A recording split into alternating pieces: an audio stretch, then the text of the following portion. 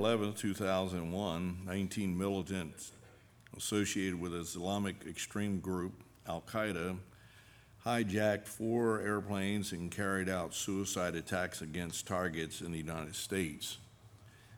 2 of the planes were flown into the twin towers of the World Trade Center in New York City. Third plane hit the Pentagon just outside of Washington, D.C. The 4th plane crashed in a field in Shanksville, Pennsylvania. Almost 3,000 people were killed during the 9/11 terrorist attacks, which triggered major U.S. Initiatives to combat terrorism and defined the presidency of President George Bush.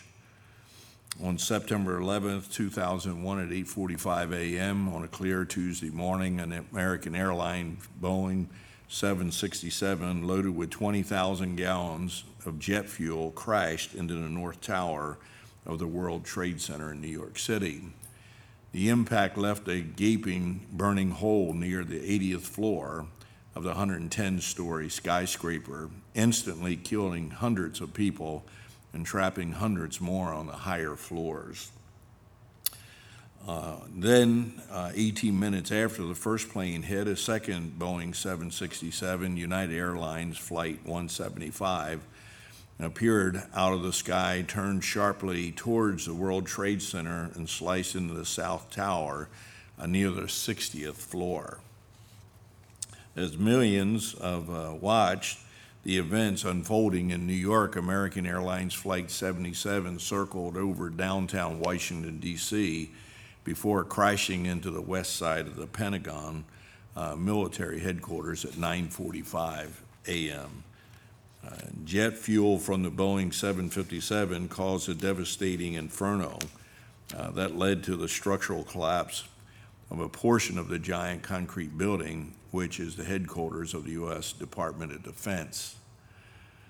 Less than 15 minutes after the terrorists struck the nerve center of the U.S. military, the horror in New York City took a catastrophic turn when the South Tower of the World Trade Center collapsed in a massive cloud of dust and smoke. At 10:30 a.m., the north building of the Twin Towers collapsed. Only 6 people in the World Trade Center towers at the time of the collapse survived. Almost 10,000 others were treated for injuries, many very severe. It is amazing to think of these attacks and the response of people in America in reference to what took place 18 years ago. Today we had a service similar to this for our 7th through 12th grade students in our school. The reality is not one of those students were born when this happened. I thought it was interesting. I was sitting in the back in the sound booth and watching as the videos were going on, the intense attention that they were giving to watching what was taking place. And immediately I thought, well, how many young people their age are not being made aware of what took place? And the way we seem like we just constantly want to rewrite history, and we don't want to acknowledge what is going on in the world around us. People died needlessly, not just people that were innocent, that were just doing their jobs each day, but those that were first responders, police officers, firefighters, paramedics, all kinds of people in medical fields and trying to help, just simply trying to save lives. And all these lives were just snuffed out of this horror terrorist attack. And so in 2 Chronicles chapter 20, I want to read a few verses in thinking about remembering a tragedy. And when tragedies like this take place, it's very alarming to us, and it's a burden on our hearts and on our minds. But the reality is every one of us are going to face tragedies. At the end of the service this morning, I prayed to close the service. Before I prayed, though, I just reminded the students, I said, you have to realize that every person in their life is going to face some drastic tragedy that they're going to have to go through. And I told him, I said, I was in elementary school when President Kennedy was assassinated. That was devastating on our country. I remember President Ronald Reagan attempt to assassinate him. I remember the tragedies and the attitudes and the problems during the Vietnam War. I lived through the 60s with race riots and all of that. You can go through and list multitudes of things that were tragedies that you experience in your life. And I told the young people, I said, the reality is, sometime during your lifetime, you're going to be facing a tragedy like this. And we need to be aware of how God works and moves in our lives and how God can help us to deal with the tragedies in life, because they will come. In 2 Chronicles chapter 20 and verse 5, says, and Jehoshaphat stood in the congregation of Judah and Jerusalem in the house of the Lord before the new court, and said, O Lord God of our fathers, art not thou God in heaven, and rulest not thou over all the kingdoms of the heathen? And in thy hand is there not power and might, so that none is able to withstand thee? Art not thou our God, who didst drive out the inhabitants of this land before thy people Israel, and gavest it to the seed of Abraham thy friend forever? And they dwelt therein, and have built thee a sanctuary therein for thy name, saying, if, when evil cometh upon us, as the sword, judgment, or pestilence, or famine, we stand before this house and in thy presence, for thy name is in this house, and cry unto thee in our affliction, then thou wilt hear and help. And now, behold, the children of Ammon and Moab and Mount Seir, whom thou wouldst not let Israel invade when they came out of the land of Egypt, but they turned from them and destroyed them not. Behold, I say, how they reward us, to come to cast us out of thy possession, which thou hast given us to inherit.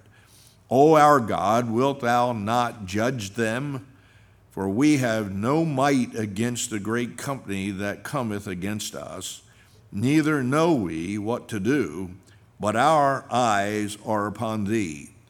And all Judah stood before the Lord with their little ones, their wives, and their children. Of course, we know in the passage here, Judah is facing a great invasion by the Moabites and the Ammonites. And when we had to deal with 911, it was an invasion. It was an invasion into our country, onto our soil, attacking our people. And it was no different in the life of Judah. Jehoshaphat knows that he must go to God in prayer. And when the enemy is strong and the enemy wants to attack, the recourse that the believer has is he can go to his God in prayer, and God hears him. Tragedy and peril will bring people to their knees before God. And as Israel would be attacked over and over again, God would allow those enemies to attack Israel to bring them to their knees, to once again turn to their God and to trust their God. After 911, we had multitudes of people that would call our church, call wanting to know when our church services were, call and wanting to know if we would pray for them, call and want to know if they could come by and pray. And certainly there were many who would come and seek the Lord, whom we didn't even know. They would just come in, and I remember people just walking in and sitting in the pews and just praying, because they were so devastated and moved by what was happening, because they had no answers in their heart. And they would come and pursue God. We had prayer meetings here. And we would gather together and we would pray and seek after the Lord for God's help. But now it's 18 years later. Now, the 18 years later, the questions that come to my mind are, where are the prayer meetings? Where are the people of God gathering together and crying out to the Lord? Where is the longing? Does God have to bring another tragedy upon us to get our attention to turn to Him? Where's the prayer meetings? Where are the cries for God? We cry out for everything else, but How often do we cry out for the Lord? And why is there the acceptance of rewriting history? I don't understand why people do not, especially people with children, no matter where their children are going to school. I don't understand why parents do not storm the school boards and absolutely refuse this liberal agenda to corrupt the minds of our children by rewriting history. Congresswoman Omar, in a meeting with CARE, the Organization for Muslims, said in reference to 911 that apparently some people did something. Well, I got news for you. It wasn't some people doing something. It was Muslims. It was Islamic terrorists who came and attacked our soil, our people, and took innocent lives. It wasn't just some people did something. I just really believe with all my heart there needs to be a stirring in the reality that our people in leadership are to be patriotic. And they're to honor God, and they are to hold to the truths of who we are as Americans. We're not another nation. The New York Times tweeted, and they since, because of the outrage, took the tweet down. That just shows me if we would speak up more and say more aggressively, you can actually change some things. But the New York Times tweeted out, 18 years have passed since airplanes took aim and brought down the World Trade Center. Now, since when can airplanes aim at something? Airplanes didn't aim at the buildings. There were individuals who got in the airplane and flew the airplane into those buildings. Just like with gun control and everything else, somebody gets shot or there's some shooting and it's horrible. It's terrible, and right away, oh, the gun killed them. The gun didn't kill them. The individual carrying the gun killed them. A gun does not fire unless somebody pulls the trigger. And so we allow this kind of concept after a great tragedy that has taken place. We allow those types of ideas to filter into our society that is literally changing everything that we are. And we need to remember what we were when the tragedy happened and who it was that attacked us. Jehoshaphat in this chapter is overwhelmed by what he is facing, but nevertheless, he still has to face it. And yes, in the world that we live in, we may be becoming overwhelmed by the tragedies that we have to look at and deal with and the changing of our society where we live, but we must face it. We must stand up against it. We must acknowledge it. Otherwise, it's just going to continue to get worse and worse and worse. So we need to learn from what tragedies we've experienced in the past so that we might be able to live in a way that we can prevent them in the future. But as a believer, first of all, or even as the heathen, notice in verse 6, there was a questions that they had in his heart. And people always have questions in their heart when something tragic happens. In verse 6, he said, O Lord God of our fathers, art not thou God in heaven, and rulest not over all the kingdoms of the heathen?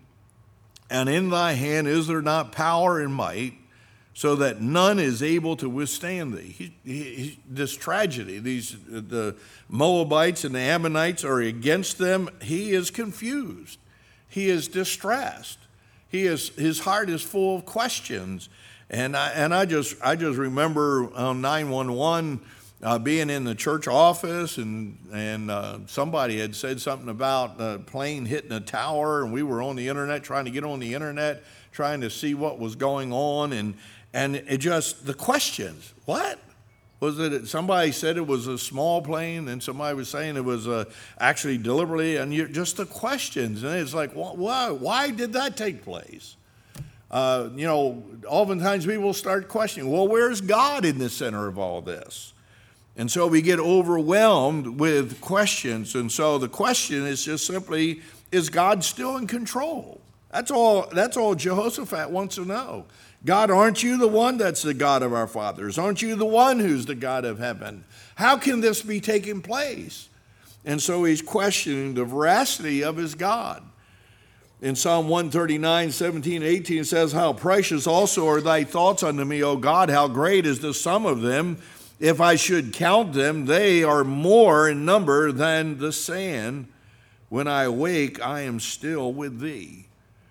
And Jehoshaphat needed to remind himself that God has not forgotten about him.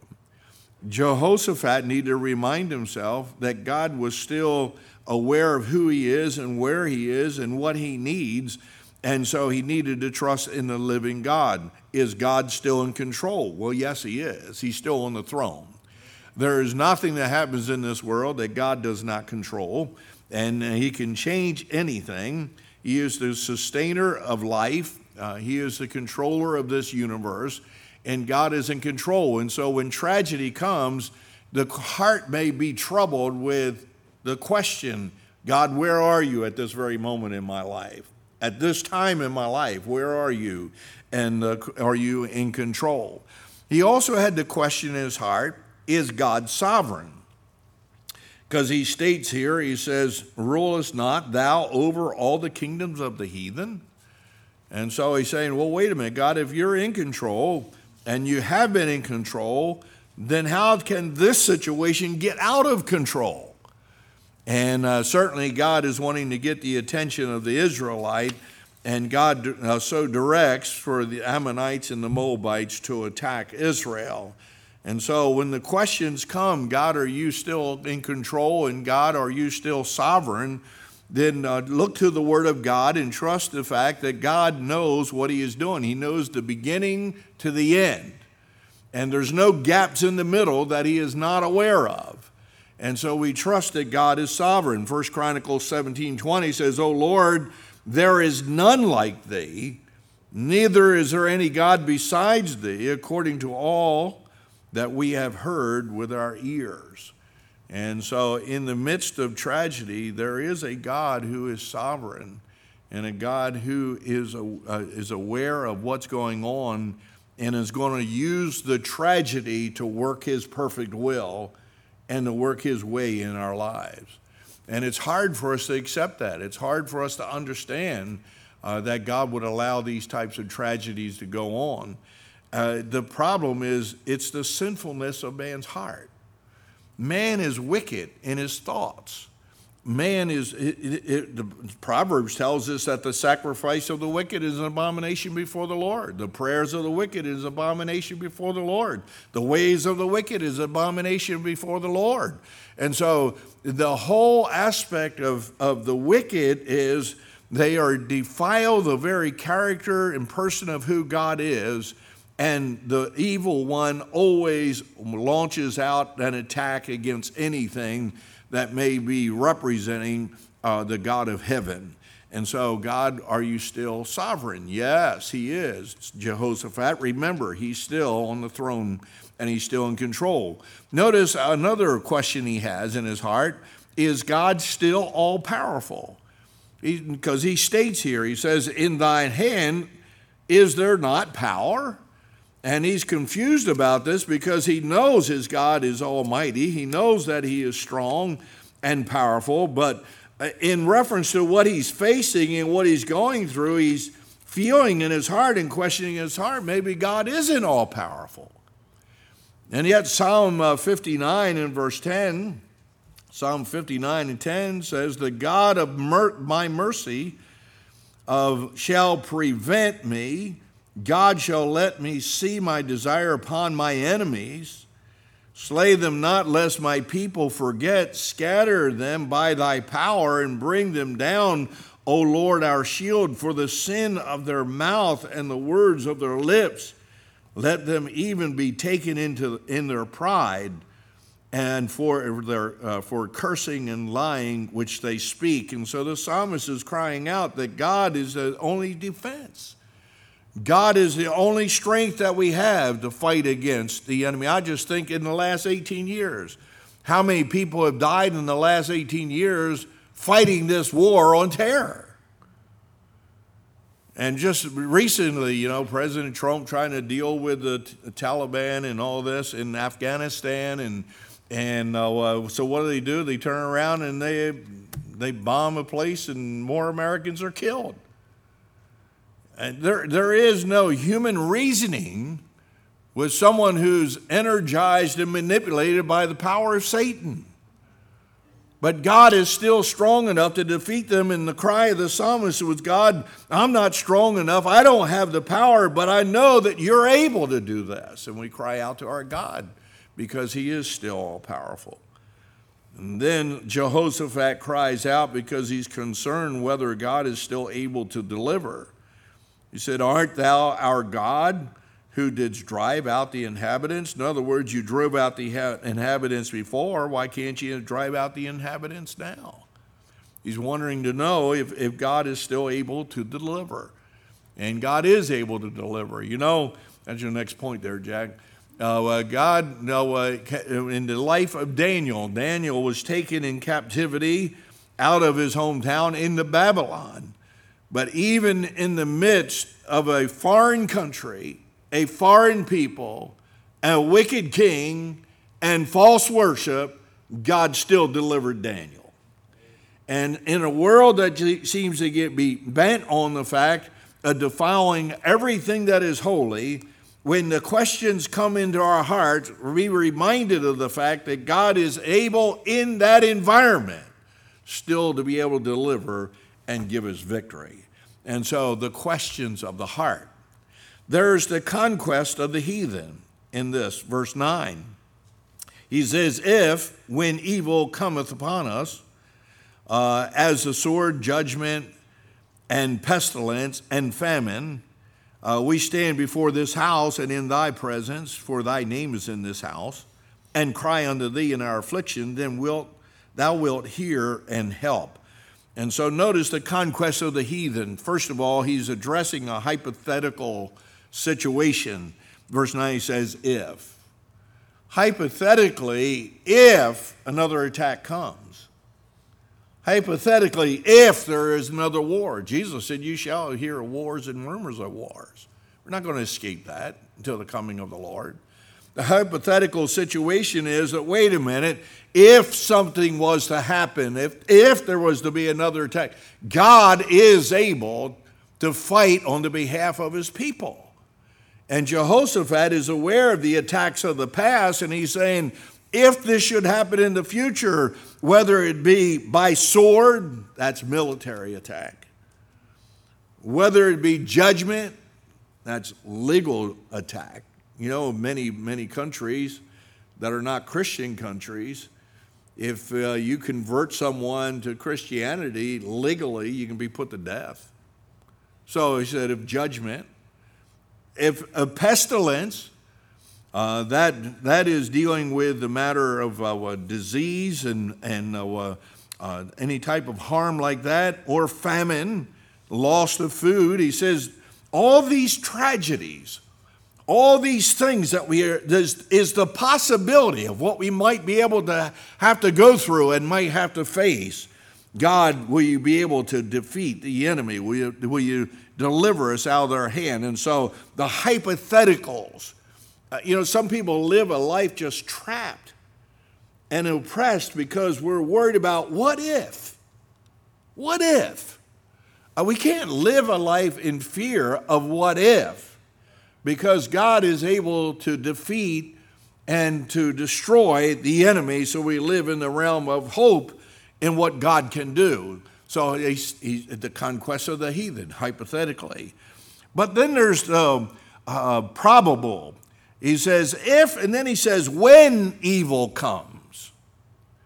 So he shifts from just stating, well, this may happen, then he states, this will happen when it comes, when it comes.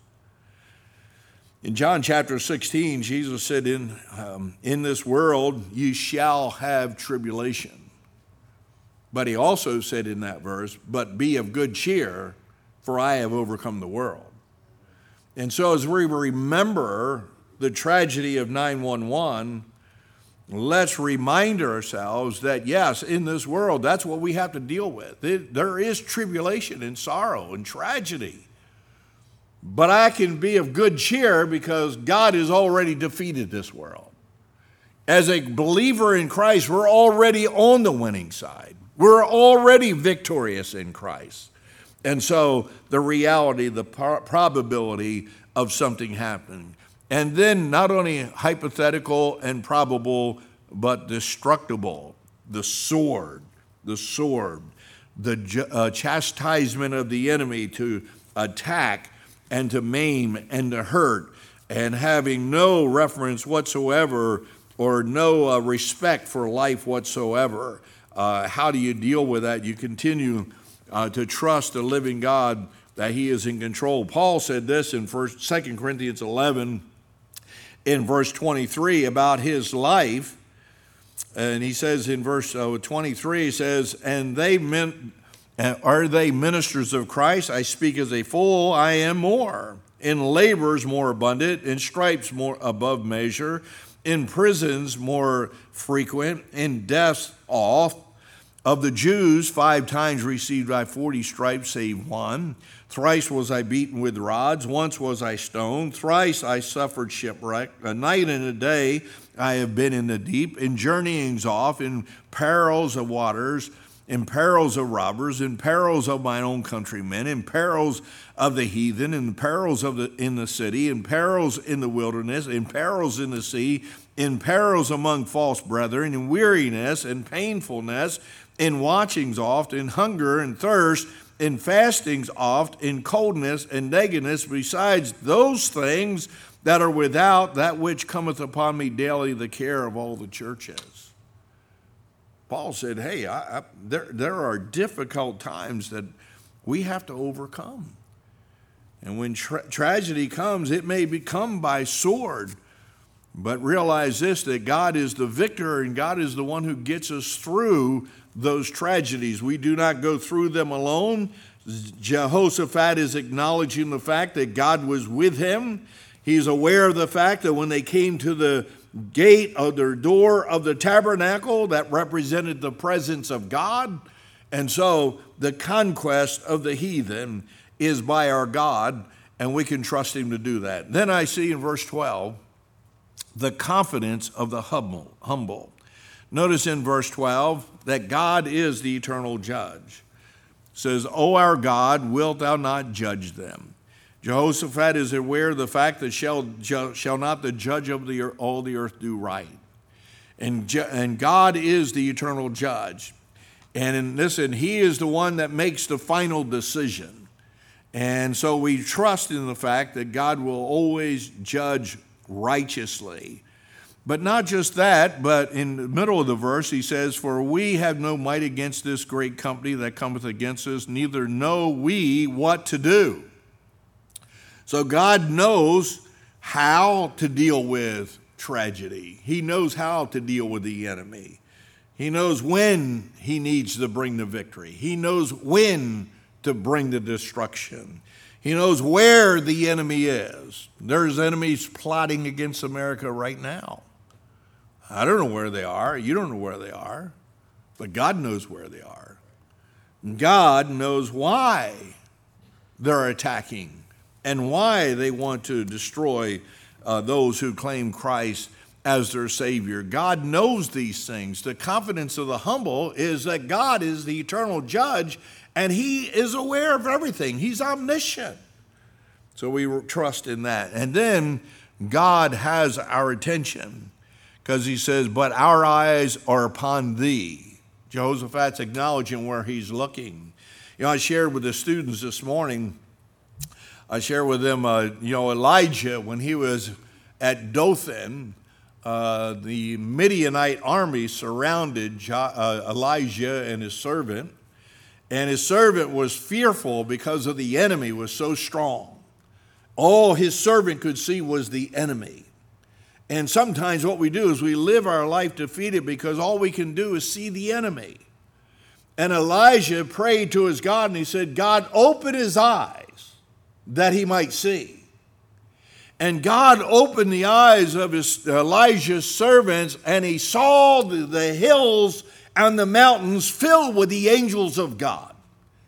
and they surrounded them for protecting them and be able to deliver them. And we need to be like Jehoshaphat, saying, here, our eyes are upon you. We look to our God because our God is the one who shows us the angels of the Lord encampeth around the righteous.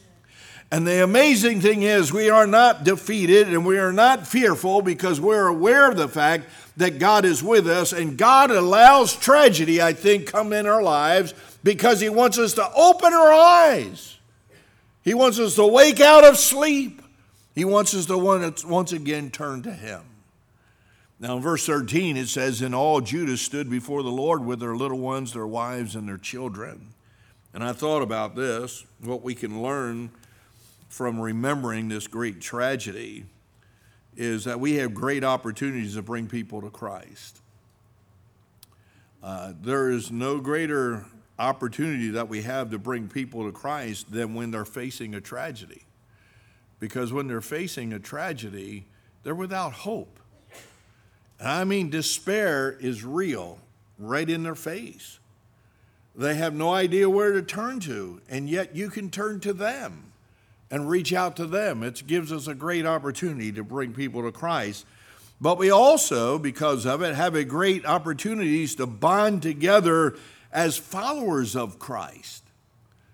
You know, the amazing thing is, if you study church history, you'll find that when there was times of great distress and persecution and poverty, the church grows. And the church throughout history flourished in great revivals and great moves of God because of the difficulties the church was going through, because the believers realized they had nowhere to turn, they had no one to depend upon, but to depend upon each other as they turn to their God. And once again, we need to be reminded that when the tragedies come, and they're going to come, that we need to be bound together with the love of Christ. Paul said the love of Christ constraineth us. Constraineth literally means glues us together. And I believe in these last days that we're living in, because I believe Jesus is coming again very soon as we see everything that's going on in the world in which we live. I just know this, there ought to be an outpouring of the Spirit of God upon believers where we actually realize that we can't live without each other. We've got to be bound together. Why is that? Because we are blessed by the one true God. You know, the Muslims, they run out and they attack and they try to destroy, and they're not embarrassed about sacrificing themselves as a weapon of destruction as they cry out to try to glorify their God Allah. But wait a minute, their God is a false God. And our God is a God who loves us and is the God of heaven. And we're blessed by that one true God. And Psalm 33:12 says, blessed is the nation whose God is the Lord, and the people whom he hath chosen for his own inheritance. You look around the world, there is no country like America. There is no country like America. You look at the prosperity, you look at the innovation, you look at the entrepreneurship, you look at all that America has, and people want to complain about how bad America is. If we're so bad, then why is it everybody in the world wants to come here? And you look at it and you say, well, what's going on? Why is that? I believe with all my heart is because when the founding fathers was forming this nation, they recognized and acknowledged the fact that blessed is the nation whose God is the Lord. If we want to be able to enjoy the deliverance of God and the protection of God, we need to get back to that premise that our nation is blessed because of the fact that we fear the Lord. But also, we need to acknowledge that because of the fact that we're blessed by the one true God, that means he deals with us, or we're dealt with differently. In Psalm 147 in verse 19 and 20, tells us, he showeth his word unto Jacob, his statutes and his judgments unto Israel. He hath not dealt so with any nation. And as for his judgments, they have not known them. Praise ye the Lord. Now you think of this. You go around the world and you look at people around the world, and they don't have the Word of God. Most of us have several Bibles in our house. It's just funny around here, you see Bibles everywhere. You walk around and somebody, I'll open it up and say, who's this Bible? Oh, yeah, okay, it's probably, that's typical, And you give it to them. And we just have such a lighthearted spirit about the Word of God because we have so many copies of the Word of God. But the reality is people around the world do not have Bibles. I remember the first time I went to the Philippines, and we were going up, I was with Gilbert Tenorio, and we were going up through the mountain churches, and we were driving up to this one place. We actually had to get in a four-wheel drive Jeep and get up the side of the mountain and get up there and preach. And when I went there, I took the Defined King James Bible to all the pastors I was going to be with. I think I took around 40 Bibles, if I remember correctly. But anyway, I just remember the looks on their faces after I preached in their church. And I said, look, I brought you a gift. I want to give you the Word of God. And when I handed the Bible to them, I mean, it was like I gave them $1 million. And I remember this one pastor, he was opening up his Bible and he was just turning the pages. He was weeping because of the fact that he had the Word of God in his hands. I'll never forget the people in that church. The people were like, Pastor, don't leave. Can you stay? Can you stay? And I said, no, I can't stay. I got to go preach another church. I got to go somewhere else. And he said, please stay. Don't leave us. Don't leave us. And I said, I gave your pastor a Bible. I gave your pastor a Bible. I said, he'll read the Bible to you. He'll preach the Word of God. And I left and I got in the Jeep. When we started leaving, I turned around and all the people just gathering around this pastor. And he started reading the Word of God to them. And God has dealt with us differently. Other people in the world don't have the Word of God. But we have the Word of God. And it ought to be precious to us. And we ought to learn from the tragedies that we go through that God has blessed us greatly. And because he's blessed us greatly, he deals with us differently. He's given us his statutes. He's given us his judgments. How precious it is to have the Word of God in front of us. And then we're exalted by true righteousness. If we want to be great, you can have all your political slogans and everything else. But the only thing that's going to make America great, or any nation great, is the true righteousness of Christ. In Proverbs 14, in verse 34, righteousness exalteth a nation, but sin is a reproach to any people. All these terrorists, they set us on our heels. These terrorists, they instilled some fear in our hearts. These terrorists have disrupted some things in America. But I can tell you one thing right now, they're a reproach to the living God. Because it is righteousness that exalteth the nation. And it is righteousness that will once again be experienced in America and exalting and protecting of God in America if we'll just remember the work of God through a tragedy to turn our hearts back to him. Remembering a tragedy. You know, on that day, 18 years ago, there were many people that lost their lives. And I would like to just acknowledge families that have first responders or paramedics or whatever tonight. If you have someone in your family that's in the military, if you have someone who is medical personnel, paramedic or whatever, first responder, you have somebody in your family that is a fire man, a fire chief or whatever.